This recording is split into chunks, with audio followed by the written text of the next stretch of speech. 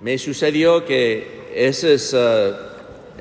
viviendo aquí en esta parroquia, sirviendo aquí, es la primera vez que vivía en Palm Beach Gardens. Entonces, cuando me mudé aquí, estaba hablando con gente de dónde debo visitar y alguien me recomendó a Fresh Market.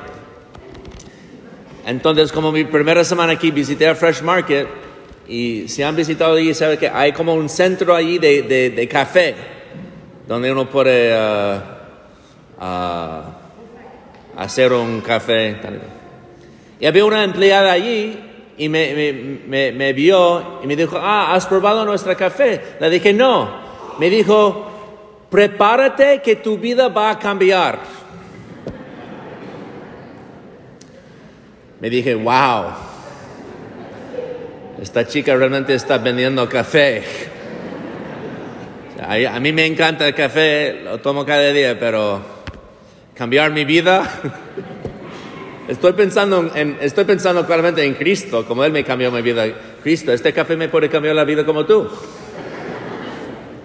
Pero, ¿qué hice? Compré un poco de café, ¿no? Y ni era buena.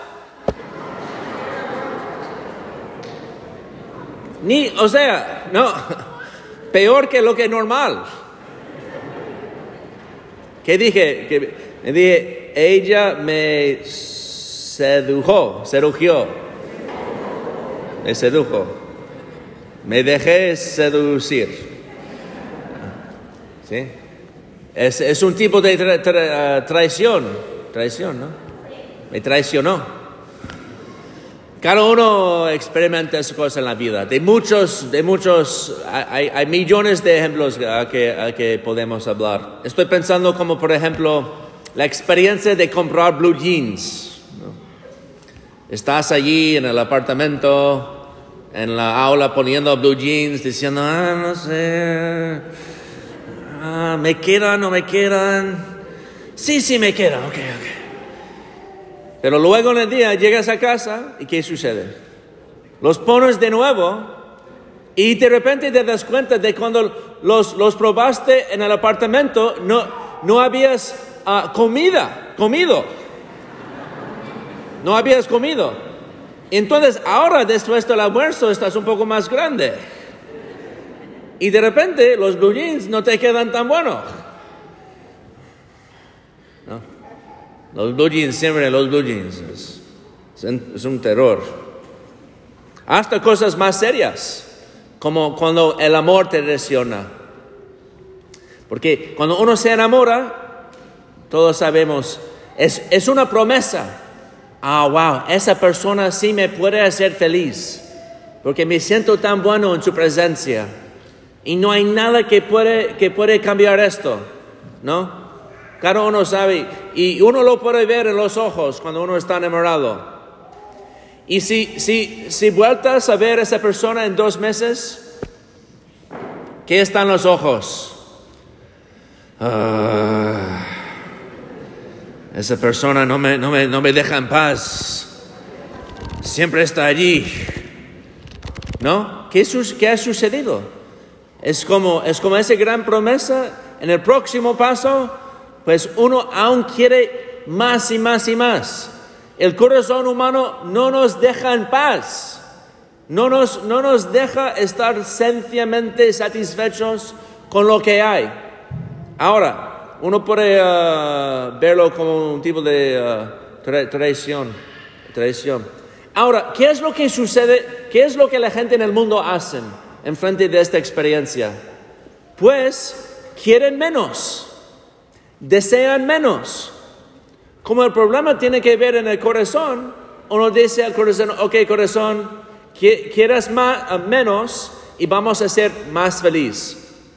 Esto es, si lees cualquier libro sobre la felicidad o cualquier podcast y cualquier autoayuda, tipo de consejo, eso es lo que van a decir.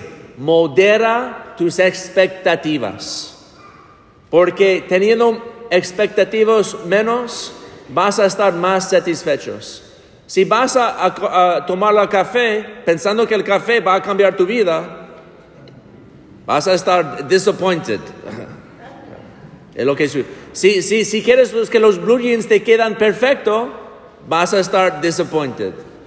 si crees que el amor, pero entonces uno enfrenta la vida como ¿qué? No como un joven, no como alguien nuevo, es ya el corazón de alguien cínico, escéptico, creyendo que la vida realmente no es buena. Entonces tenemos que hacer toda esta manipulación y intento de no sufrir, porque claro, sufrimos cuando no tenemos lo que queremos.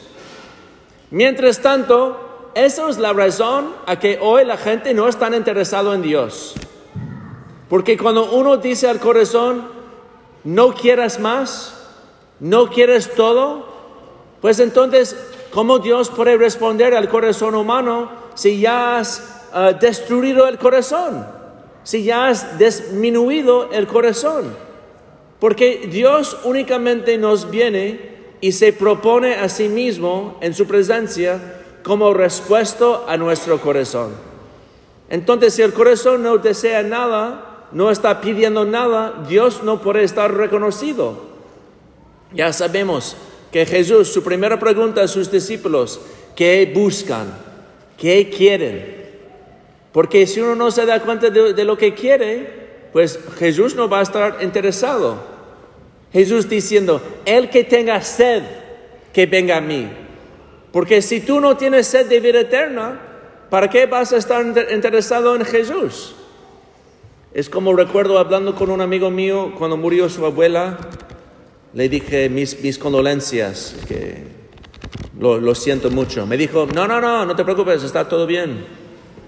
Me dijo, mi abuela tuvo una vida larga, una vida muy buena. Me dijo, ¿qué puede uno pedir más en la vida que esto? Porque es irracional querer más que esto. Puesto que uno no puede vivir para siempre, sabemos que no es posible. Entonces nosotros cogemos lo que podemos en la vida, la poca felicidad que uno puede, y vive hasta que se muere y ya está. Y me dije, no, mi corazón está gritando contra esto. Porque lo que yo he encontrado en mi corazón es el deseo para, lo imposible. Porque es verdad que yo quiero vivir para siempre. Y yo no inventé este deseo. Entonces alguien ha puesto este deseo dentro de mi pecho. Y esto es Dios. Entonces el pueblo cristiano, eso es lo que hacemos. Vamos a Dios a acusarlo. Dios, es tu culpa. Porque todo es la culpa de Dios. Yo no he decidido haber nacido, es culpa tuya. Me creaste, me estás creando y tú me diste estos deseos en el corazón. Ahora tú tienes que cumplirlos. Este es lo maravilloso de este profeta Jeremías. Me sedujiste, Señor, y me dejé seducir.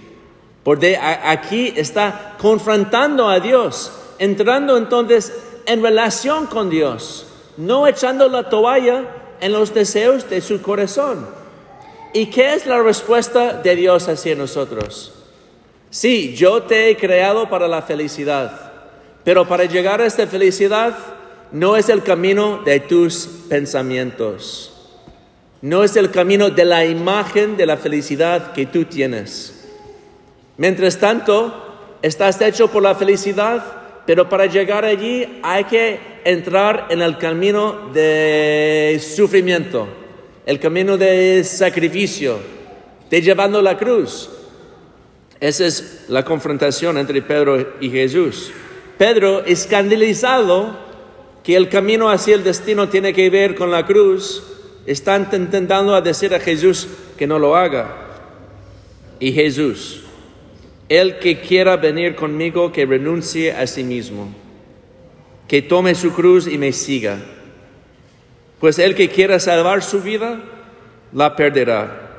Pero el que pierda su vida por mí, la encontrará.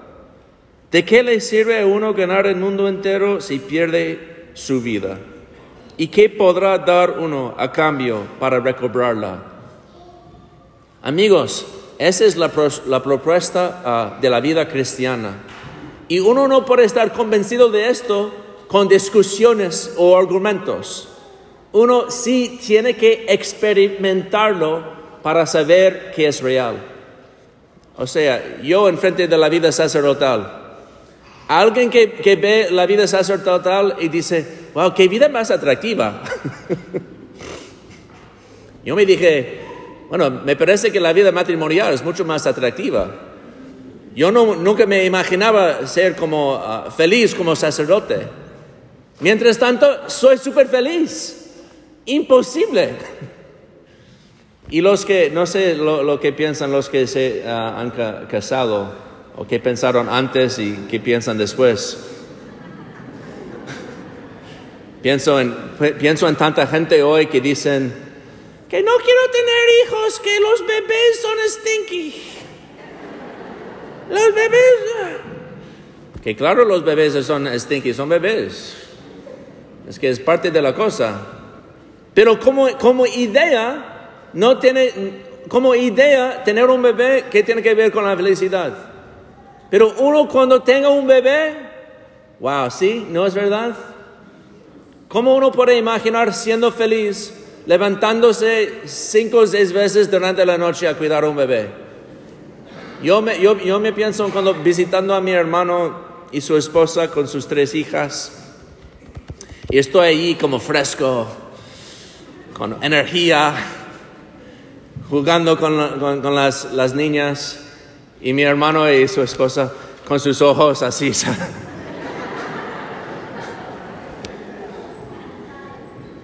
Mi hermano buscando una cerveza, queriendo relajarse. Es una vida de ofrecio, una vida de sacrificio total al otro. Y uno de afuera quizás puede decir que ese no es el camino de la felicidad, pero él viviéndolo dice, sí, estoy cansado, pero aún soy súper feliz. Porque esta presencia del otro, este amor en la familia, cambia todo.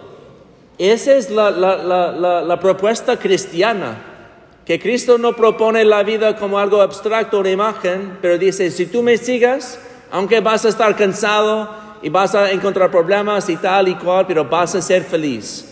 Y todo eso uno encuentra en la experiencia. Porque amigos, Cristo siempre está prometiendo estas cosas. Y si nosotros no lo experimentemos, como es mejor seguir a Cristo, ¿cómo podemos realmente estar convencidos de Él? Y de lo que ha traído al mundo, de su amor, de la grandeza que cuando Él dice, el que me siga va a recibir 100 veces más, ahora, hoy en esta vida, más la vida eterna. Pues uno experimentando eso ya sabe que tenemos todo aquí ya en la buena presencia de Cristo y que queremos cada vez más dar más y más. Y esto es lo que nos ponemos enfrente de nuestra experiencia de esto, porque sabiendo que Cristo quiere que sepamos esto, que al fondo no nos ha seducido, aunque parece, porque Dios nos ha dado esos deseos realmente para cumplirlo. Así sea.